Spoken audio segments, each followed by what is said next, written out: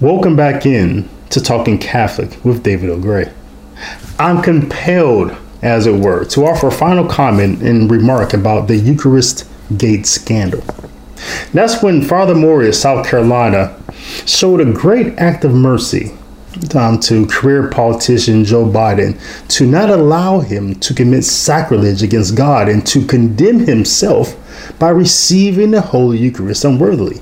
This was a great act of mercy by Father Maury. It is an act of love shown to Joe Biden. He loved him enough in this instance to not allow Joe Biden to commit a grave sin against God by receiving the Holy Eucharist unworthily.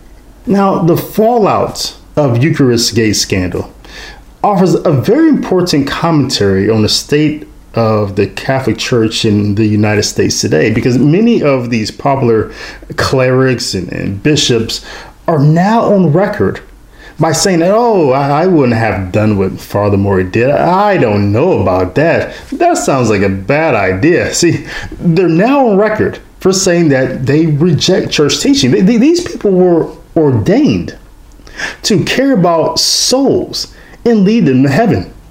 But they're now on record as saying that they intend to lead souls to hell.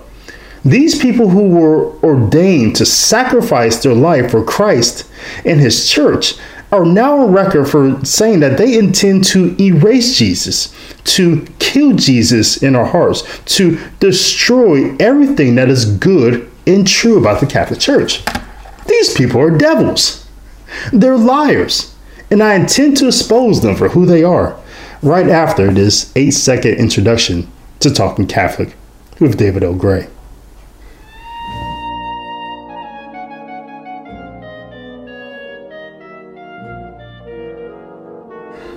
Now, former Vice President Joe Biden loves to say that he supports whatever the church teaches in his private life. He's a faithful and devout Catholic in his private life, but he doesn't want to force his religious views on American citizens. So that's what he loves to say.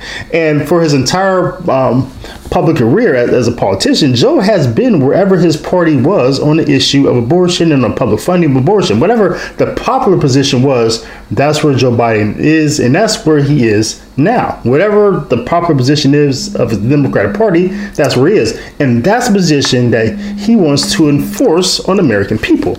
Now, and Joe Biden is completely unrepentant about his positions that he's taking against the Catholic Church, the church that he claims to be a member of. Now, to be sure, Joe is lying, because he's saying he doesn't want to force his religious views on people, but he very much intends to force his secular views on people. He doesn't want to force people to accept the teachings of his church, but he wants people to support the positions of Satan.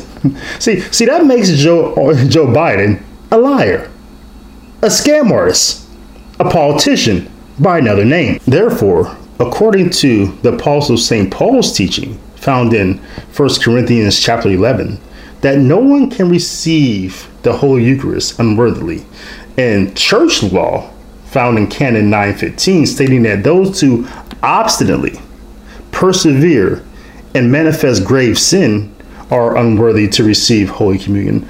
Father Maury was absolutely correct here in not allowing Joe Biden to publicly sin against Jesus Christ. If he would have, he would have been condemning himself.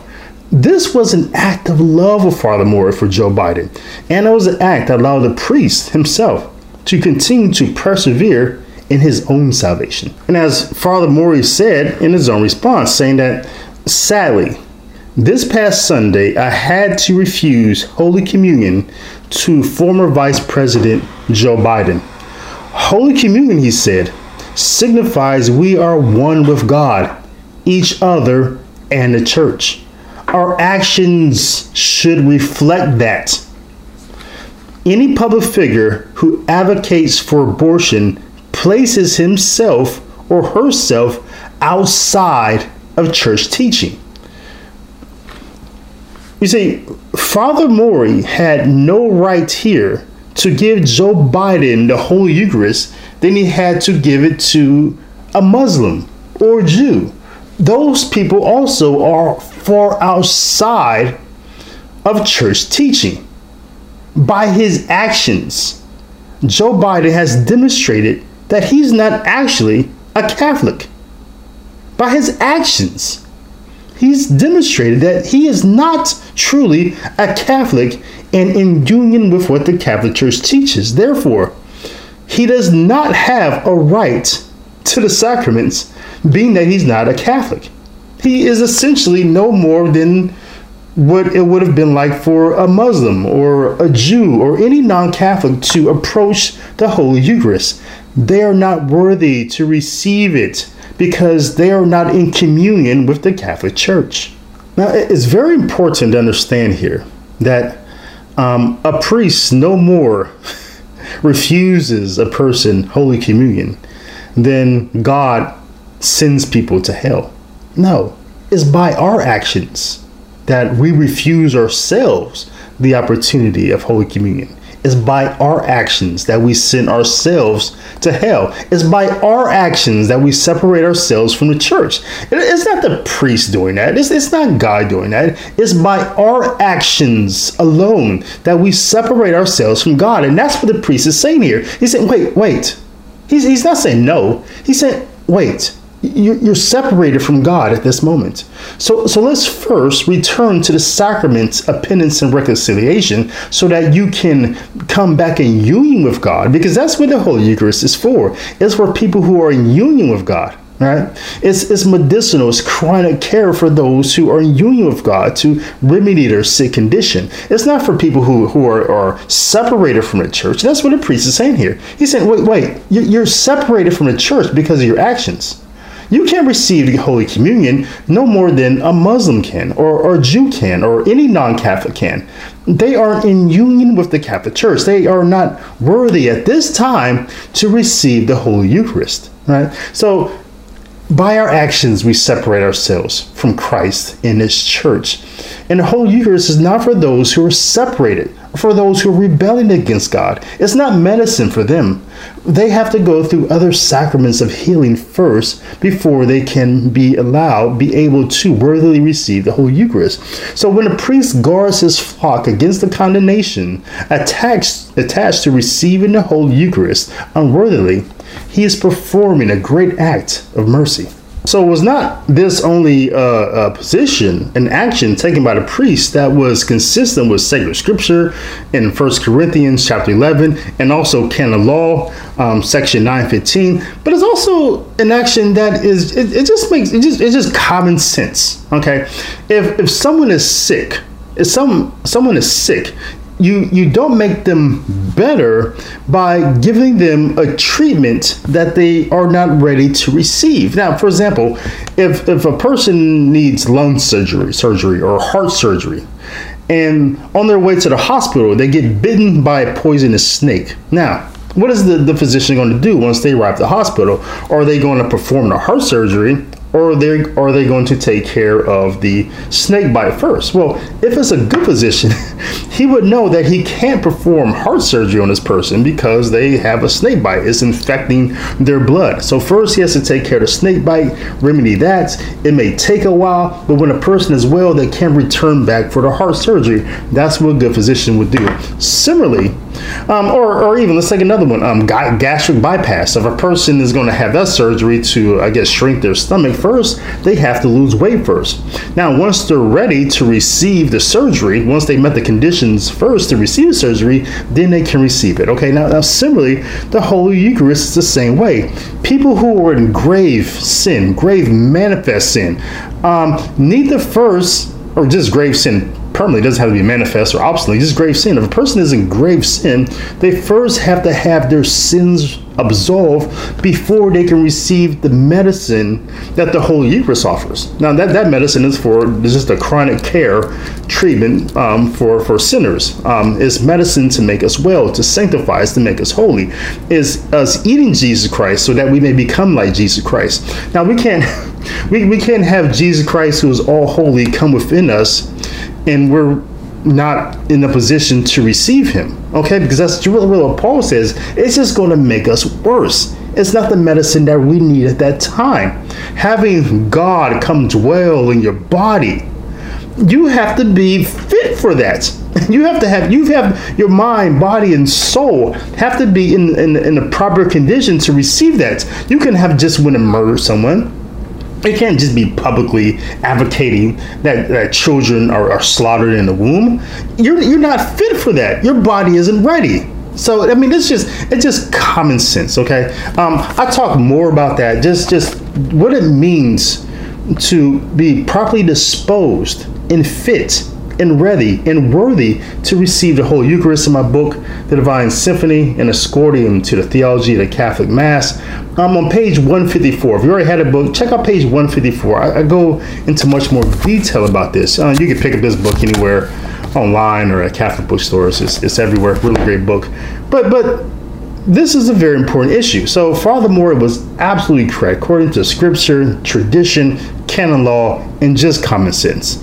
So are we good there? Are we good there? Father Maury, God bless him. God bless him. Thank you. Thank you. So now we're going to transition real quick on Talking Catholic David Gray. I just want to run down just some stupidity that really shows the state of the Catholic Church in the United States today. We're going to talk about first Jesuit Jamie Martin. Then we're going to transition to talk about Cardinal Timothy Dolan, what he said, and Joe Biden's own bishop, Bishop Malui, I think is how you pronounce his name. So we're going to talk about those people right now. Okay, first up here is Jesuit Jamie Martin. The Jesuit Jamie Martin, who in response to the Eucharist Gate scandal, went on his Twitter account and posted this doozy right here, my friends. Jesuit Jamie says denying communion to politicians, whether Democrats or Republican, is, wait for it, he says is a bad idea. An idea. What is that? I mean, this guy's a complete goofball or what? I mean, everything that comes out of his mouth is, I think, just completely stupid. I mean, it's just hard to believe how stupid and brain dead and just Protestant a guy who calls himself a Catholic can be. I mean, it just his stupidity knows no ends. I mean, just when you think he just said the dumbest thing you ever heard, he's going to say something dumber, even more stupid, in just a little while. Just give him a chance. But the man calls church dogma, he calls church teaching, things that we're obligated to believe. He calls that an idea. He doesn't know the difference between an idea and a dogma. I mean, Jamie, let's just go over this real quick. I hope you're watching this video. Real quick here. That I should eat this bag of cookies, right? That I should open it up and eat it, that's something I can have an idea about. Like, I have an idea I should open up this bag of cookies and eat them. Or this little doodad right here. I don't even know what this is. Like, this would be a good idea, Jamie. Like, because I like peanut butter cookies. But this here, I don't even know what this is. I think my wife got this out of the bag of Trick or Treat candy our youngest daughter collected. This thing looks disgusting. It's called a Panda, and it has a cream center chocolate is inside of a crunchy shell. I mean, look at this thing. This looks disgusting. Opening up this and eating this, that's a bad idea. Now, ideas are something you and I can disagree about. You may think these are disgusting. You may think this is a bad idea that I should eat these, or that they're unhealthy, all right? Or you may think this is a good idea. You may like this goozy chocolate, whatever, coming out of this just disgusting looking thing. You may think that's a good idea. We can disagree on these things, right? You understand that, right? A dogma, the church is teaching that people who manifest in grave sins are not worthy to receive communion because they have separated themselves from Christ and his church. That's not an idea. That's a dogma. You're obligated to believe that. Other examples of things that are not ideas, things that you're just obligated to believe, are things such as Jesus Christ was crucified, died, and was buried. He rose again on the third day. He was born of the Virgin Mary. that we believe as Catholics, we believe in the Holy Trinity, the Father, Son, and Holy Spirit. That is the baptismal formula. See, those are types of things that are not ideas. They're not just one of many things. These aren't just competing ideas that you have a choice to believe or not. Those are dogmas. Do you understand the difference, Jamie? So you can't call church teaching that people who present themselves for communion are unworthy to receive it if they are persisting in manifest grave sin. That's just not a dogma. All right, okay, what you said was stupid. I mean, you're a goofball for even daring to say that, even daring to type it. You call a church teaching idea. That's dumb. Okay, so then he goes on to say that if you deny the sacrament to those who support abortion, then you must also deny it to those who support the death penalty. How about those who don't help the poor? How about Laudato Si? Okay, I'm not